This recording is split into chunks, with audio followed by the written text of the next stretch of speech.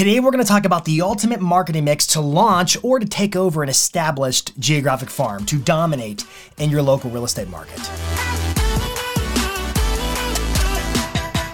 We all know the marketplace is and has been changing, and when things change, people and agents change their approach. They hear words like, recession, or a forecasted reduction in the number of sales this year, and they think, oh no, I've got to brace myself for impact. It's a time to protect my business. And the natural instinct for so many agents is to turn the dial down on their marketing, their sales, to start cost cutting as if that's a form of insulation and protection. But really what I would argue it's doing is it's creating an opening for you.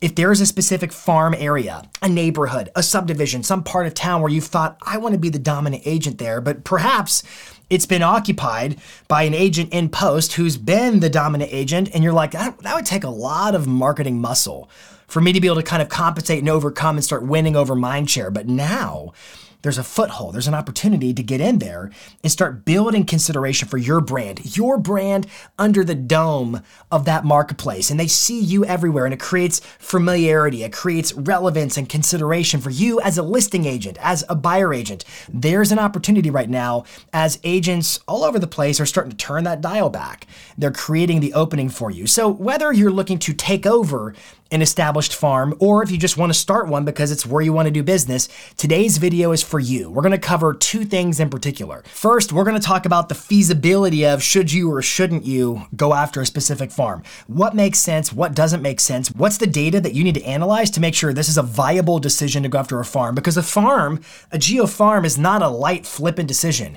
You're making a commitment. Nobody sends postcards for like a month and thinks, I'm done, I did it, I crushed it with geo farming. No. This is a long-term commitment of building your brand in a specific area that you want to make a career out of.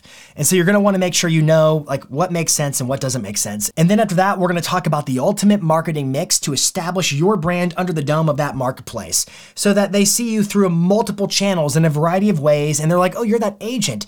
And it positions you as the dominant agent in the marketplace. So it's two things. It's feasibility, and then it's going to be your marketing mix. That's what's in store for you today on This Week in Marketing. So welcome to the show. My name is Jason Pantana. I'm your host, and I'm so glad you're here. If you're new here, it would be awesome if you'd hit that big red subscribe button and also tap the bell right next to it so you get notified whenever we publish new videos just like this one designed to help you level up your business. And with that in mind, let's dive into our topic about starting or taking over a geographic farm. Now, the first thing to think about is, should we be thinking about this? Because geographic farming is a long-term commitment. I keep saying that, but I want to reinforce it because it's true. The results will be found in the repetition of what you choose to do over and over again as you create familiarity for your business. You build trust, you create consideration for folks who are buyers and sellers opting to want to work with you because you've established a brand over time. This can't be a flippant decision, therefore you have to do a feasibility study. What makes sense? Is this viable? Should we or shouldn't we be doing this? And I want to talk to you about 4 different aspects that we should be evaluating: accessibility, competition, performance of that specific market area, and then one called black swans and wild cards. Just some things for consideration. First, let's talk about competition. Is there a dominant agent in this defined geographic area? And if so, what would it take to overpower them? What would it take to start getting some of those opportunities from them? And it could be a lot of marketing muscle just depending upon how much of the production they're already doing. So for example, if I'm in a typical coaching arrangement, we would look for, is somebody doing at least 30% or more of the production? And if they are, that's going to take a lot of force to overcome it, a lot of power to overcome it. Notwithstanding, my opening comments were talking about the idea of, is there a dominant agent that's kind of pulled the dial back? They've stepped back their marketing, and therefore they've created the opportunity for you to sort of insert yourself and become that rising star dominant agent in the marketplace. But you got to take some analysis time to think through, if there is a dominant agent, what does it take to overcome them from a marketing standpoint? Now, on the flip side of that, what if you come across a farm area where you see agents trying to be the dominant agent? In other words, they're farming, they're marketing, they're doing it, but it doesn't appear to be working.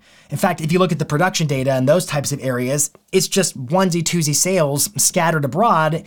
you have to question, why is there a lack of loyalty to any certain agent? And so I would encourage you to look at that and ask yourself, what would be the reason why folks aren't choosing to work with this person or that person? And maybe it's a flaw in their marketing and you believe, my strategy is going to overcome that.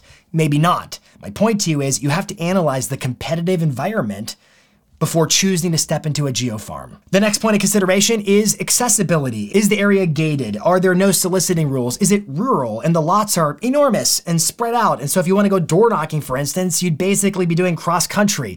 You have to think through what kinds of marketing do I intend on doing? And are there certain things in place or limitations in place that from an accessibility standpoint would stop my marketing from performing the way I want it to perform? You should also think about how big of a farm area do I want to go after? And that also depends on, what kind of marketing are you planning to deploy as part of your marketing mix? So for example, we typically tell our coaching clients 500 to 1,000 homes is a good starting point. And that's really predicated on the idea that if you start with 10,000 homes, it's really hard to get networked and involved. The postcard bill will be extravagant. And you want to think about what does your budget offer you to start with? But on the flip side of that, if you're going to do a heavy Facebook marketing budget, whereby it's a lot of Facebook ads, then you're dealing with limitations like the special ad category that you can't target more narrowly than a 15-mile radius. So my point to you from an accessibility standpoint is think through, how do you intend on marketing and farming a specific area? And are there certain accessibility limitations in place that would stand in the way of you carrying out your marketing plan? Next, when it comes to feasibility, you got to look at your performance of the specific area. What do I mean by that? I mean turnover rate. You should look at, how many homes are there, total residents in my farm, and how many homes sold this year, last year, the year before, the year before. In fact, I would recommend going 5 to 10 years back and looking at a 5 to 10 year yield. How does this marketplace do? Are people staying here forever? Or do they sell with enough frequency that there's actually listings to be had? We typically encourage our clients to look for areas with roughly a 6% rate of turnover. So in other words, if there's 1,000 homes, there's about 6% of them that sell every single year, meaning there's enough inventory to go around that your marketing becomes warranted. I would also encourage you, when you're looking at the analytics, really focus not on the price point as much. You can look at the prices. Are they trending up or down? Chances are they're going up because of the last several years of market information, but it's really about units. If you want to determine if a farm is really worth investing in, it's about the units sold. It's also really important to understand who is selling in a specific area. In other words, what's your seller profile so that your marketing aligns with what they need from you and ultimately creates consideration that when the time does come for them to list, you're top of mind and you're the agent with whom they want to work. So from a feasibility standpoint, you got to look at the competition. You have to look at the accessibility. What can I and can't I do? What makes sense in my budget when choosing a farm? You have to look at the performance. Is any of this worth it? Is it going to add up to me generating more listings and more business in this specific area? And then last, I say you have to look out for what I call black swans and wild cards. Extenuating circumstances or events that can have a profound impact on the overall health and performance of that geographic farm. So for example, what if they say the school's moving or something like that? Or they say, hey, this major place of employment is relocating. Those could be frankly devastating events that could change the landscape of that area. Or maybe there's a large section of land that's going to be rezoned to have 1,000 houses placed on it. The point is you have to look at what are some of the events or happenings or circumstances that could have a major impact on the performance of your farm over time, because again, you're committed for the long haul. Before you decide you're going to go after a geographic farm, you've got to conduct a feasibility study to make sure it makes good sense. And if it does make sense, make sure you stay tuned for this next section as we break down the ultimate marketing mix to dominate a geographic farm. Now, the first channel to talk about today is sort of the staple. It's the signature geographic farming channel, and that is mailers. Could be postcards, could be letters, could be handwritten notes, could be all the above. Most people, when they think about geographic farming, they somewhat interchange the idea of farming is sending out mailers. Not necessarily. Now, I do believe that mailers are a massively valuable marketing channel when it comes to your geo farm, but they're not the be all end all necessarily. So if you're in a limited budget situation, you're like, how can I infiltrate a farm area where I've got limited budget? Maybe don't think about mailers because they could be costly for you. Maybe keep listening to other channels and look for a combination of channels that I discuss here today that are a little bit less restrictive cost-wise. Notwithstanding, I'm not unselling mailers. I'm a massive fan of mailers. It's just they're what we expect when it comes to a farming strategy. So Use them, don't use them, your prerogative. If you do use them, we typically recommend that for the first 3 months of starting up a farm, you do 3 mailers a month, and then you downgrade it to 2 mailers a month thereafter, just as a standard cadence. One thing I want to drive home to you is it's about frequency. It's when folks see you again and again and again. We oftentimes talk about direct mail. Mailers aren't really direct mail. They're drip mail. Direct mail is direct response marketing. Yes, sometimes I may have a call to action on the mailer that's designed to get you to act on it, but really what we're doing is casting a net and saying, over here, and we're creating consideration over time for your brand as an agent in that local marketplace. I want you to be remembered. And the way you get remembered is again and again and again. It's the consistency component. And the other thing I've been sort of suggesting but want to really double down on is multi-channel marketing.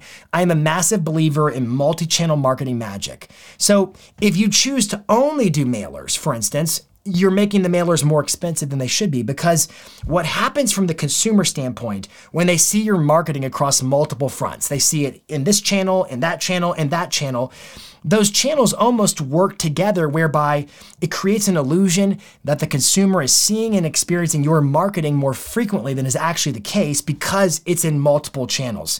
So a couple of principles. I'm a major proponent for multi-channel marketing magic. Don't just pick one of these things. You don't have to do all the channels, but don't pick just one of the channels. You want to have a multi-channel approach to how you conduct your farming efforts. Now, another channel to potentially make a part of your farming plan, and this is one that I would really suggest you consider, is events and open houses. Being belly to belly with people. Events. So for example, maybe you do like an annual block party or a shredding event or some kind of a festival. Or I've met agents who run softball leagues. I've met agents who have some kind of an agreement with the local winery and they do a tasting on a monthly basis. Leveraging events to build relationships is critical in terms of going deep and getting to know the folks who are part of that community where you're farming. Also, open houses. Open houses whereby you host neighbor-only previews and you show yourself as a hardworking agent committed to getting homes sold for the best possible terms that benefits all the community in that entire geographic farming area. You should be seriously considering leveraging open houses and events. And as far as open houses go, I've met way too many agents who are fair weather about open houses. Oh, I don't do open houses because last weekend only 2 people came through and therefore all open houses are bad. I'm not going to try again for 6 years. That is, to me, a little bit of an overreaction, and I seriously think you should consider open houses. Why? Because literally they're the thing you're selling, and people are walking into them because I want to look around and think about this. It's a fabulous opportunity to meet prospective buyers, but also to shake hands and get to know the neighbors. Even when you're putting out the little directional signs and the neighbors drive by and wave at you, you're building your brand and establishing yourself as the agent who dominates that local marketplace. You might also think about signage in your farming area. So for example, this could just be as simple as the yard signs out in front of your listings. This could be as simple as those directional signs that I just referenced with open houses, but it could also be billboards and posters and more strategic signage. I've met agents who have billboards because maybe there's a super busy intersection and there's a strategic opportunity to kind of brand yourself on a billboard. Maybe, maybe not. Maybe that's cost prohibitive. I've also met agents who in their farm, they take out a sign at the local pool because everybody goes to the pool all the time and they have their sign there. Look for opportunities to put your brand everywhere, and signage could be one of them. Another way to think about your farming activities could be through partnership opportunities or co-branding opportunities. For example, think about restaurants. Maybe you could sponsor, I don't know, a local Monday karaoke night or something like that. Or maybe there's co-branding opportunities where your business and somebody else's business lines up and you can be a champion of the community. Or it could be like you sponsor a school event or a local sports team or something like that. Look for ways to align with the community through partnerships and co-branding. It's not just about ads, content, and video. It's about building relationships that foster opportunities with buyers and sellers. Let the community know that you're their biggest advocate. Look for opportunities to do volunteerism work. So for example, getting involved at the school, getting involved in the HOA, getting involved in a board of directors or whatever there may be. Opportunities for getting involved in the community. It's more than just partnership and co-branding. It's also volunteerism. You've got to have a way to create relationships. It's also that sometimes marketing is like laying seeds and you need a mechanism for harvesting the crop. And volunteerism and those relationships is where you can really cash in on a lot of the marketing and brand consideration. You need boots on the ground, belly to belly opportunities in your farm to get to know the locals. And I'd be remiss if I didn't talk about prospecting as an absolutely essential aspect of your farming strategy. It's not just a marketing strategy, it's a prospecting strategy too.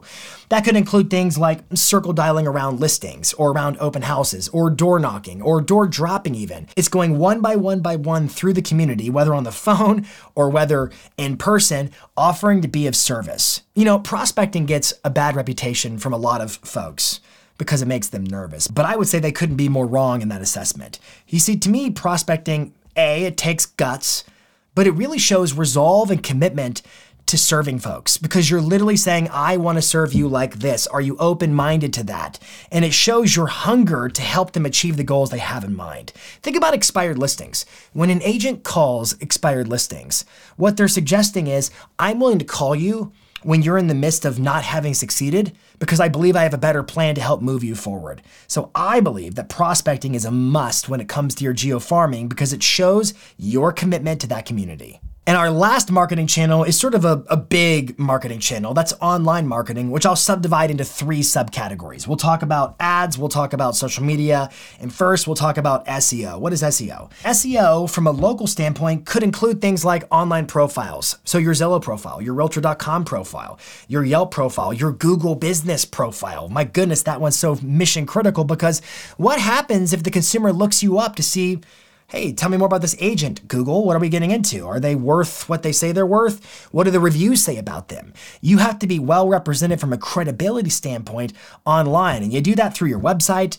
through your Google business profile, through all the profiles that might populate when somebody runs that search. But it's also from a visibility standpoint. Are you getting found by customers who are looking for the best realtor in whatever neighborhood or area you service? And the way you do that is by building better SEO. That means on your website, keywords and content should be all about your farm. You've got to be invested in being the advocate for your farm, not just offline, online too. Equally as important as SEO is your social media usage. This includes Facebook and includes Instagram and the content you're producing on social, but I also want to encourage you to think about social through the lens of maybe Facebook groups, maybe Nextdoor communities. What are the social networks that are hyper local to your farm area where you can establish yourself and build relationships with folks across social media? And then finally, as we talk about online marketing, we're talking about paid ads. What are some of the paid ads that allow you to geo-target a specific area? As in saying, I want to show my ads on these platforms to people who live in this defined area. So ads on platforms like Facebook and Instagram, maybe LinkedIn, maybe TikTok, maybe Pinterest, those all have the ability to geo-target, and so does Google, and so does YouTube. Most every major advertising portal gives you the ability to target geographically. Now, some of them have different restrictions.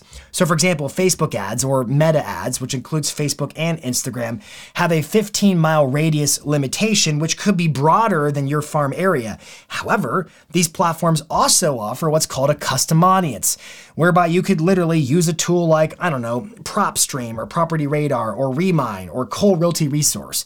And you could run a search for all the homeowner contact data in a specific area, download it, and then upload that contact data in what's called a custom audience, whereby you could say to Facebook or to Instagram or one of these platforms, I want you to scan through this data set, this spreadsheet of all this contact information of these folks, and I want you to find whose contact info aligns with your population or your database of users on X platform or Y platform, and then target them on that platform with my ad. Now, the ad could be a home valuation offer, or it could be just you retargeting your content at them. I don't want to get into that much detail here. Today, I want to give you the ideas of what are the marketing channels that could be utilized as part of your marketing mix inside of your GeoFarm. So whether you have the ability in these ad platforms to target geographically, like for example, YouTube and Google, they can target geographically. In fact, YouTube and Google, you can say target this specific area and people who are homeowners. There's all kinds of advanced targeting options. Platforms like TikTok still let you target with zip codes. It's important to recognize, okay, what are the most advantageous platforms in terms of how I can target and market without violating any rules that I'm held to, but also which platforms make the most sense based upon the seller profile and who I'm ultimately trying to reach Which ones make the most sense? I would encourage you to think about Facebook, to think about Instagram, to think about YouTube in-stream ads, those commercials that play before, during, and after videos, and the targeting on those is insanely powerful. And I would encourage you to think a lot about Google Display Network ads. Those are those little banner ads, square-shaped, rectangle-shaped, long and skinny, tall and skinny. You see them all over the web as you surf the internet on various websites or even on the footers of mobile apps. You see these little ads all over the place. Those are actually called Google Display Network ads, and they're another powerful medium to have your face, your brand everywhere under the dome of your geographic farm. All I'm getting at is you got to go multi-channel. There are so many opportunities for online ads, social media, SEO. The space of online marketing is crazy powerful, but it's not just online marketing. It's offline marketing too. It's postcards, it's partnerships and volunteerism and HOAs, and whatever combination of marketing works best for you, what you wield best in terms of your skill set and your geographic farm. Let me know which marketing channels you're most interested in making a part of your geographic farm in the comments. Thank you so much for watching. Until next week, this is This Week in Marketing.